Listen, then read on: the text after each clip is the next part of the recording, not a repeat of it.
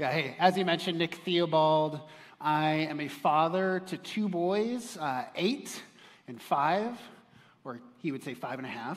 And then we also have a baby through foster care, and he's about 8 months old, and he's a good dude, pretty chill baby. I am also a husband, not to brag, but a husband to the most beautiful and amazing and kind and thoughtful and you get it. So anyway, she's great. So in any case, my wife and I, Peg, Nick, we've been coming here for about 2 years. And we lived in Grand Rapids about 5 years. And what drew us to Encounter is it is so amazing. I don't know how many other churches you've been to or if this is your first time, how many churches you've been to, but it is amazing how Encounter is so poignantly missional to serve, love, and reach Grand Rapids. It is so cool, the value of loving where you live and serving those you live amongst. So it was so natural for us to want to be a part of this. And when Joe approached me a few months ago about the idea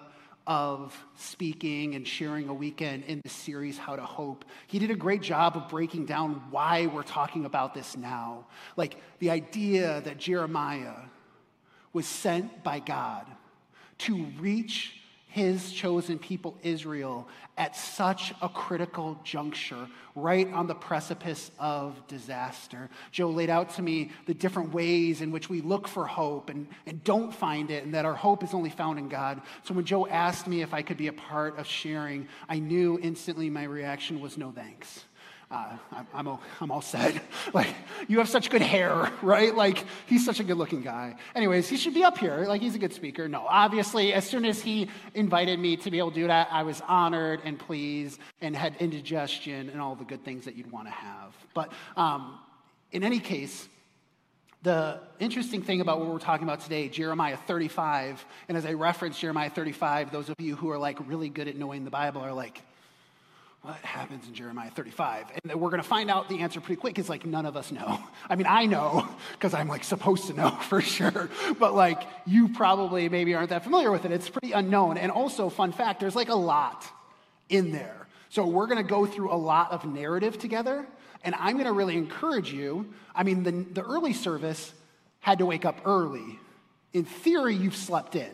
So you should be well rested because we're going to cover kind of a lot of ground. So if you're feeling tired, chug coffee. If you're not, hang in there. We're going to go through it together. A fun fact about me, something that you need to know about me for this whole thing to tie together, is that I, Nick Theobald, am a highly competitive person. Like, if I get in a situation where there's winning or losing on the line, like, game on. I'm a classic Enneagram 3. Is anyone familiar with like Enneagram? Anyone else in Enneagram 3? Raise your hand. We're going to fight after the service. We'll see you in the park. I'm just kidding. Obviously, that'd be so inappropriate. But in any case, like when I get in a situation, whether it's at work or it's in a social interaction or it's last night playing Candyland with my 5.5-year-old son, it's not that I like have to win when I play Candyland against my son. It's that I'm better than him. So I choose to win. And Candyland is ridiculous. It's all skill. Peanut is a candy. It doesn't make any sense. But the thing that's about being competitive that is interesting, and you don't have to be an overly competitive person to do this or to feel this way. You could be somewhat competitive or not competitive at all. Is that when you're competitive, it's great in some contexts, but categorically terrible in some other situations. And when it comes to faith in Christ, being competitive teaches you some awful habits. And we're going to look at today this habit that so many of us have, myself included, very much included in this camp.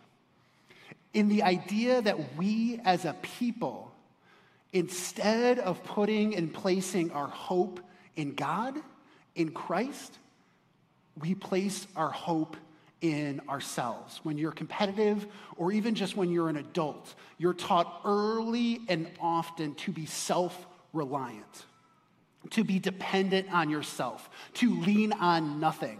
The idea of independence is held up as a high value in our culture, that you depend on no person, no job, no and no one, no nothing. You are a fully functional adult. You are independent and can hope and trust in yourself. The problem with that is, as we're going to find in Jeremiah 35, is that our hoping, trusting, and relying on ourselves actually blocks our ability to, one, accept Jesus as Savior in the first place, or two, it blocks our ability to delve into deeper discipleship. We get stuck in a rut where we feel like, sure, we're a Christian, sure, we care about God and Jesus and the mission, but it feels like we're at an impasse. It feels like we're not getting further in our relationship. It was fast and exciting at first coming to Christ, but now it feels stagnant and stale.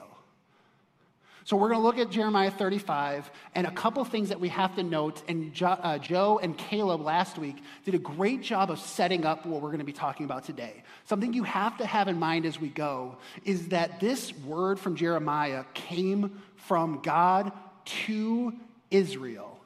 And if you don't know much about Israel, Israel was God's chosen people. God made it clear in Genesis 12 through Abraham that he chose them, that he had a mission for them, that they would number greater than the stars, and that he would use them to bless all nations, that through Israel, God would bless others. And God used Israel for a long time to do just that.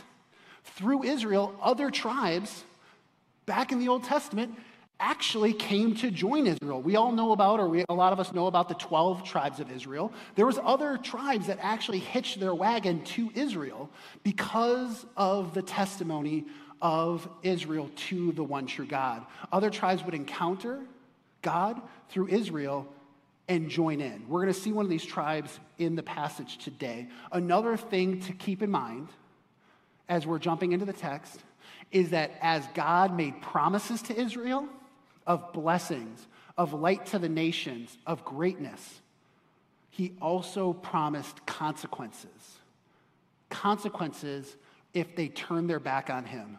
Consequences if they shirked their prophets, his prophets. Consequences if they didn't follow the law. That as there was promise of blessing, there was promise of consequence. And if you know anything from Jeremiah from this series, you know we're at the moment of consequence. That Babylon is banging on the door. We're going to be in Jeremiah 35, which is by Jeremiah 37, 2 chapters later. The last king has died. Nebuchadnezzar has won and propped up his own king. We are at the precipice of disaster for Israel. This is the moment just before the destruction comes. So it's interesting to note, what is God's word to his chosen people when death is banging on the door?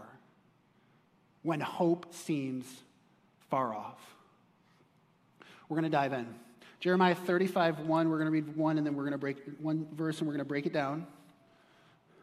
Jeremiah 35, verse 1. This is the word that came to Jeremiah from the Lord during the reign of Jehoiakim, son of Josiah, king of Judah. Pausing there. So we have Jeremiah, prophet, sent to Israel to reveal God's will and God's heart for his people. We're at the stage of Jehoiakim, who is that last king who dies during the siege within just a few weeks and months of this exact moment. And we have Jeremiah getting sent on a mission. Let's see what that mission is. Verse 2 through 5. By the way, heads up, I'm going to say some names wrong. If you happen to be fluent in ancient Hebrew, please tell me after. Like, that's a weird flex, but you can tell me.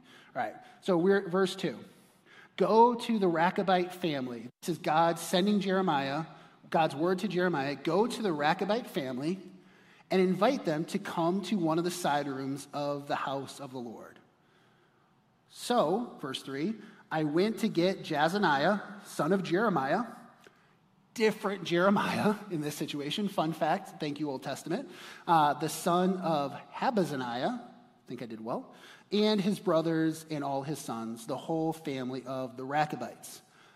So, Jeremiah is being sent to go get the Rechabites, bring them to the temple or a side room. So, I brought them into the house of the Lord into the room of the sons of Hanan, son of Igdaliah, the man of God. It was next to the room of the official, which was over that of Maaseiah, son of Shallum, the doorkeeper. This is not going to be about Shallum, just an FYI. We're going to be looking at some other stuff. Then I set bowls full of wine and some cups before the Rechabites and said to them, drink some wine. We're going to pause there. So we have Jeremiah sent to get the Rechabites, bring them to the temple, give them some wine. Jeremiah, by verse 5, has gone to the Rechabites, brought them to the temple, gave them some wine. Prophecy fulfilled, right? Like, we're done. Let's wrap it up. Sermon over. Zach should come out now. Okay, anyways, no, obviously not. The story continues. We're going to pick it up in verse 6. This is where it's going to start to get a little odd, a little different. All right. So, verse 6, and this is where it's like, you want to glaze over, but shouldn't. So, verse 6, here we go. But they, the Rechabites, replied, we do not drink wine. A twist. Because our forefather Jehonadab, son of Rechab, gave us this command. Neither you nor your descendants must ever drink wine. Also, you must never build houses, sow seed, or plant vineyards. You must never have any of these things, but you must always live in tents. Then you will live a long time in the land where you are nomads. This is the Rechabites saying to Jeremiah now, we have obeyed everything our forefather Jehonadab, son of Rechab, commanded us. Neither we, nor our wives, nor our sons and daughters have ever drunk wine or built houses to live in or had vineyards, fields, or crops. We have lived in tents and have fully obeyed everything our forefather Jehonadab has commanded us. But when Nebuchadnezzar, king of Babylon, invaded this land, we said, come, we must go to Jerusalem to escape the Babylonian and Aramean armies. So we have remained in Jerusalem. We got to break this down. When you leave here, you're going to go outside. You're going to have a soft pretzel. I recommend the one with cheese and pepperoni on it. And then you're going to go home, and maybe you have barbecue, maybe you go out to a restaurant. Usually I don't eat after having that kind of pretzel, but you can. It's up to you. In any case, you're going to go somewhere, and maybe someone asks you, what did you talk about at church today? To which you're going to reply, some bald guy came and said about the Rechabites, to which they're going to say, who's that? Because, let's be honest, unless you're a professor at Calvin over the Old Testament, you don't know who these people are, and neither did I until Joe said, you're going to have to get to know these people pretty well. So we got to break this down a little bit. The Rechabites are like the band that you discovered before they were cool, except for this band was around 3,000 years ago and never got cool. But we're going to look at them and pretend that they're cool anyway. So here's what we know about the Rechabites.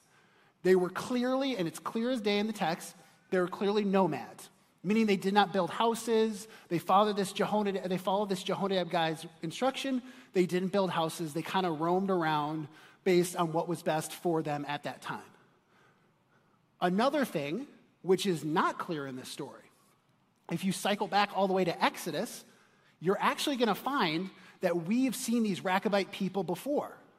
The Rechabites have actually they've been nomads, but they've been nomads in and around Israel for hundreds of years at this point. And the reason that they've been nomads in and around Israel is this whole light to the nations idea. We've talked about this, that Israel was meant to be a light to the nations, that other nations would get to know God through their witness. And this is exactly why the Rechabites are here in the first place. They have been back in Moses' time, tied their wagons to the nation of Israel. So they're not one of the 12 tribes of Israel, but they are a part of Israel nonetheless. So we have to pause here and ask ourselves a question we've already talked about so far. Why does that matter at all? Why do we care about the Rechabites? Like, as a review, Babylon is knocking on the doors. They're about to get mowed down by the largest army in the known world at this point. And God says to Jeremiah, go. And if Jeremiah could go anywhere right now, It's super important where he goes. So why does God send Jeremiah to the Rechabites? How is this our hope? What hope is there in this story? We have to look at verses 12 to 16 to get the full picture and break it down. So let's look at verses 12 to 16. Then the word of the Lord came to Jeremiah, saying, "This is what the Lord Almighty, the God of Israel, says. Go and tell the people of Judah and those living in Jerusalem, will you not learn a lesson and obey my words? Declares the Lord. Jehonadab, son of Rechab, ordered his descendants not to drink wine, and this command has been kept. To this day they do not drink wine, because they obey their forefathers' command. But I, the Lord, have spoken to you again and again. Yet you, Israel, have not obeyed me. Again and again I sent you all my prophets, my servants, the prophets to you. They said, each of you must turn from your wicked ways and reform your actions. Do not follow other gods to serve them. Then you will live in the land I have given to you and your ancestors. But you, Israel, have not paid attention or listened to me. The descendants of Jehonadab, son of Rechab, have carried out the command their forefather gave them, but these people have not obeyed me." See, the whole reason why at this critical juncture, this moment when Israel is falling apart, the whole reason why God sends Jeremiah to the Rechabites is for us to see a deep and vast contrast between two groups of people. First, we have the Rechabites, who were given a command by their great, I don't know how many greats, like a lot of great forefather, Jehonadab, not to drink wine, not to build houses, not to sow plants, not to plant stuff. I don't know how that stuff works, but not to make vineyards, essentially. And then they followed it. Those of you who are parents, you know what this is like. You know, you have your kids, and you tell them a long list of rules, and you give it to them, and you tell them it just once, and then for the rest of their lives and for generations, everyone follows all the rules, right? No, obviously not. Like, you tell your kids instructions, and it might as well be just like, I said the opposite of what I meant. Like, it's just like, it doesn't land or something. But these Rechabites were a certain breed of awesome that they were told, like, by Jehonadab, don't do these things. And they're like, we won't. Trust in what you said. We will accept this command. We will hope that you are guiding us in the right direction. And then on the other side of the equation, Jeremiah is poignantly pointing out that we have Israel, who did not have Jehonadab as a forefather. That's not even a tribe of Israel. Israel instead had the God of the universe revealing himself time and time again in so many different ways. Pillar of fire from heaven, manna from the skies, prophet after prophet, so many revelations. Jeremiah, speaking on behalf of the Lord, says, "Oh, my servants, the prophets to you, you can hear the Lord's frustration. I have made myself clear to you, Israel, time and time again, and yet, as it says in 35:15, but you have not paid attention or listen to me."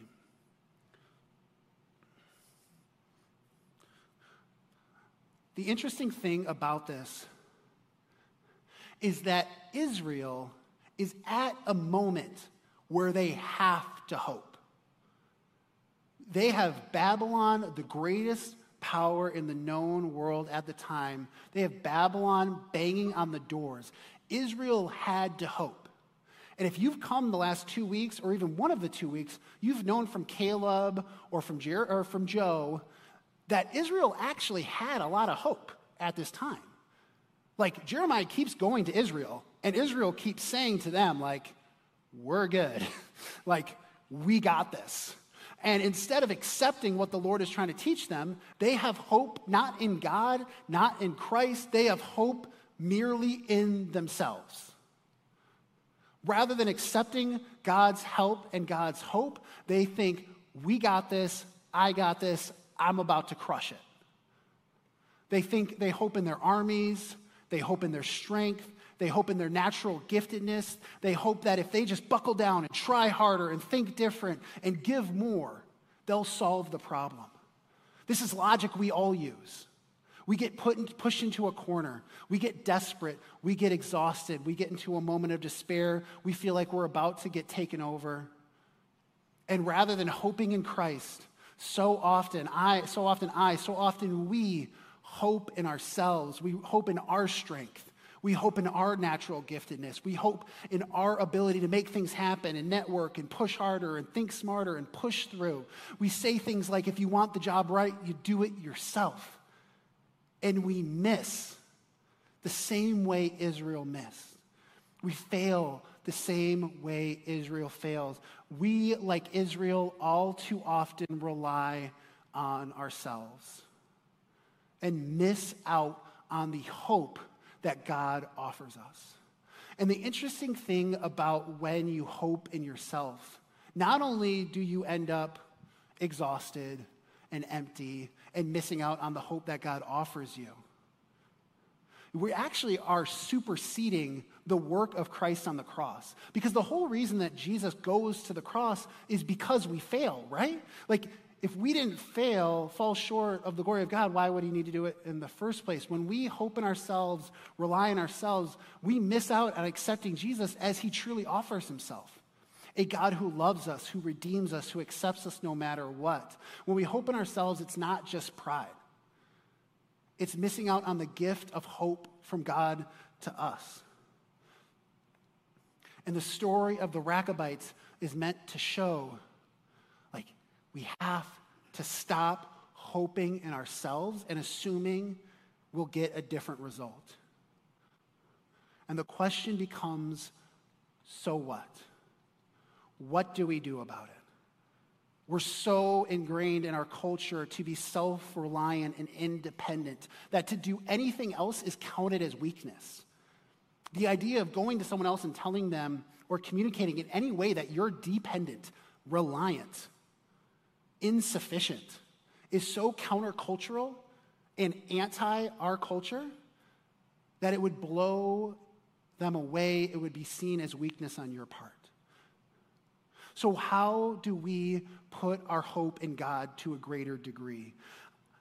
There's this Yale professor with a PhD, and like, by the way, like, anytime someone is referencing to you a Yale professor, like, it's not like they normally read Yale professor stuff. like I didn't like come up with, I'm not like normally reading like the Boston Quarterly. I don't even know what the names of the things are. But I read in a book about this person, maybe they're smarter than me and they read the Yale professor, but I read in this one book about this guy named Paul Bloom. And Paul Bloom is a Yale professor with a PhD with a focus in the psychology of pleasure or enjoyment. And Paul Bloom's conclusions after decades and years of study is that pleasure or enjoyment does not simply occur. It develops, it grows. A direct quote from Paul Bloom, he says, "People ask me, how do you get more pleasure or enjoyment out of life? And my answer is extremely pedantic," which means simple. I Googled it a couple days ago. So most of you already knew that. Fun fact. Anyways, my answer is extremely simple. Study more. The key to enjoying wine isn't drinking expensive wine. It's learning about it. This is not by Paul Bloom, so it's less intelligent. It's by me. If we love something, if we care about something, we will invest in the details. Every Friday, I don't know if you're a podcast person. I'm a podcast person. Every Friday, a podcast post by these 5 guys in the Chicago area. They have, the most beautiful Chicago accent since the Superfans on SNL. But they spend like 2 hours, I'm from Chicago originally, they spend like 2 hours talking about every detail about every Chicago sports player possible that has happened in the last week. And I love every second of it. except when they talk about the Sox, because the White Sox are the worst. But other than it, like Detroit Tiger people could probably agree with that. But in any case, when it's Cubs better. But in any case, like I love that stuff because I love Chicago sports. I have a heart for it, so I invest in it and I study it. Jen Wilkin, the smart person who I learned about Paul Bloom from, she's a Christian author and speaker. She said, the heart cannot love what the mind does not know. I'll say that again. The heart cannot love what the mind does not know. And I will add to that, we cannot hope in a God we do not know.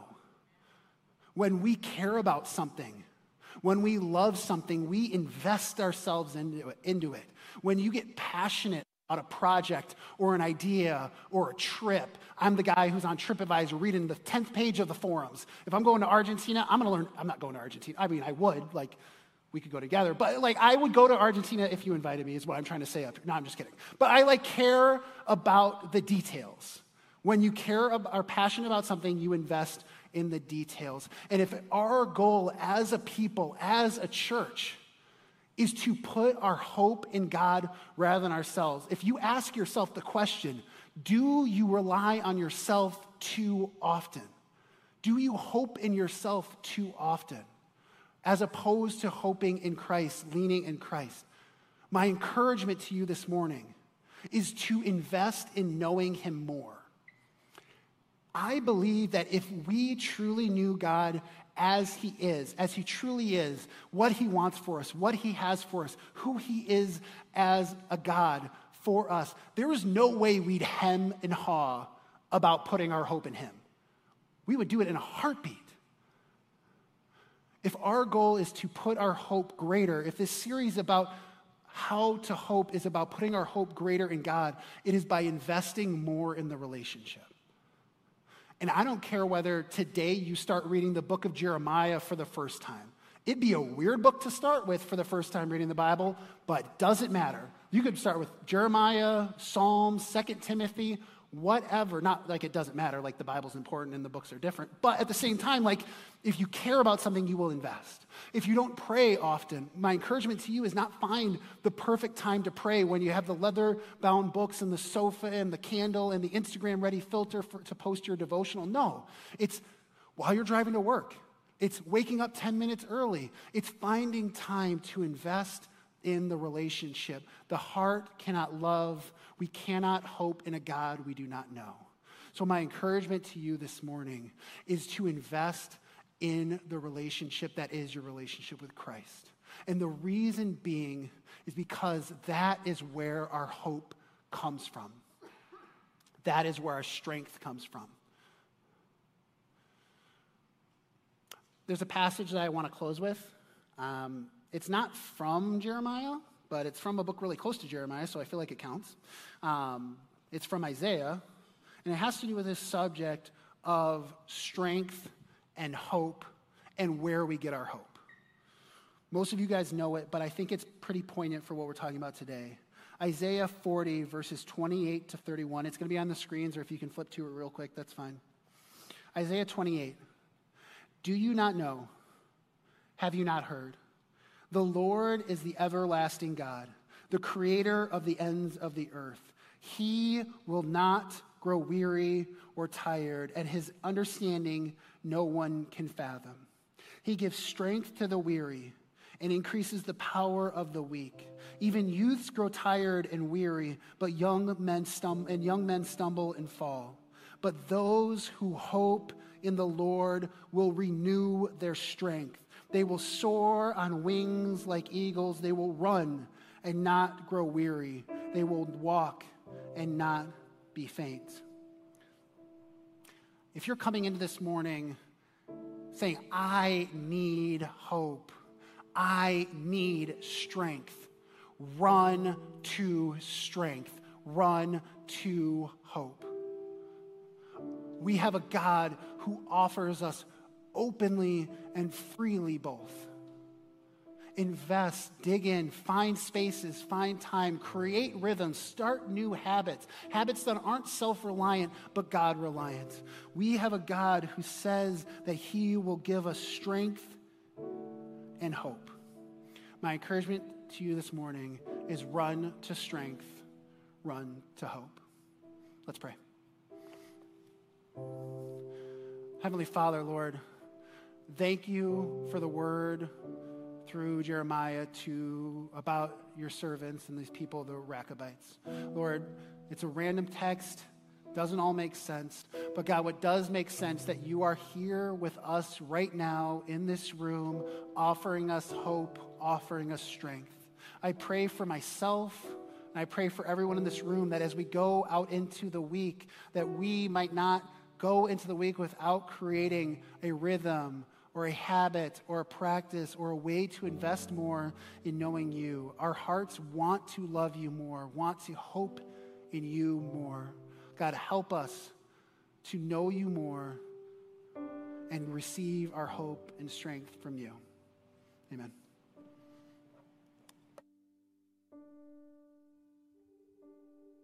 Stand and sing with us.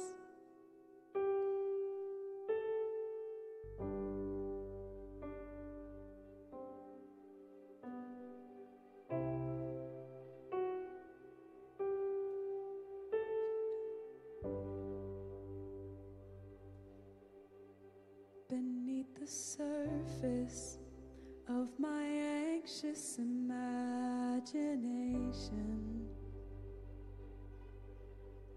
beckons a calmness that is found in you alone. It washes over every doubt, every imperfection. Jesus, your presence is the comfort of my soul. There's nowhere I'd rather be when you're singing over me. I just wanna be here with you. I'm lost in your mystery. I'm found in your love for me. I just wanna be here with you. Here in the waiting, I won't worry about tomorrow. No need to focus on the things I can't control. All my attention on the wonder of this moment. Jesus, your presence is the comfort of my soul. There's nowhere I'd rather be when you're singing over me. I just wanna be here with you. I'm lost in your mystery. I'm found in your love for me. I just wanna be here with you.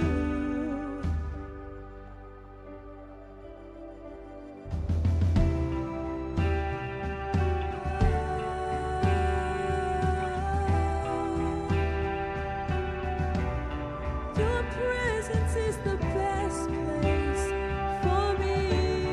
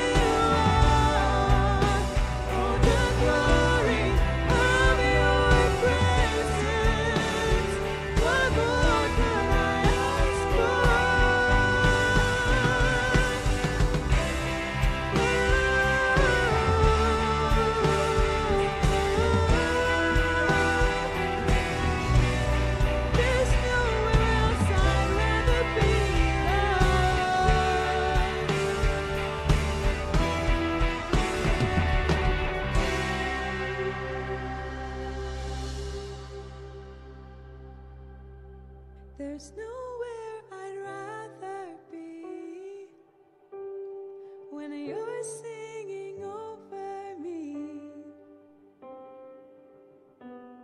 I just wanna be here with you. I'm lost in your mystery. I'm found in your love for me. I just wanna be here with you.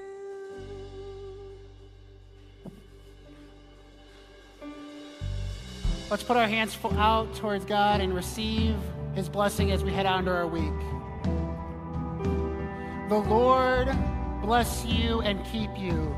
May the Lord make his face shine on you and be gracious to you. May the Lord turn his face towards you and give you peace. Lord, give us that peace and your hope as we go out into this week. In your name we pray. Amen.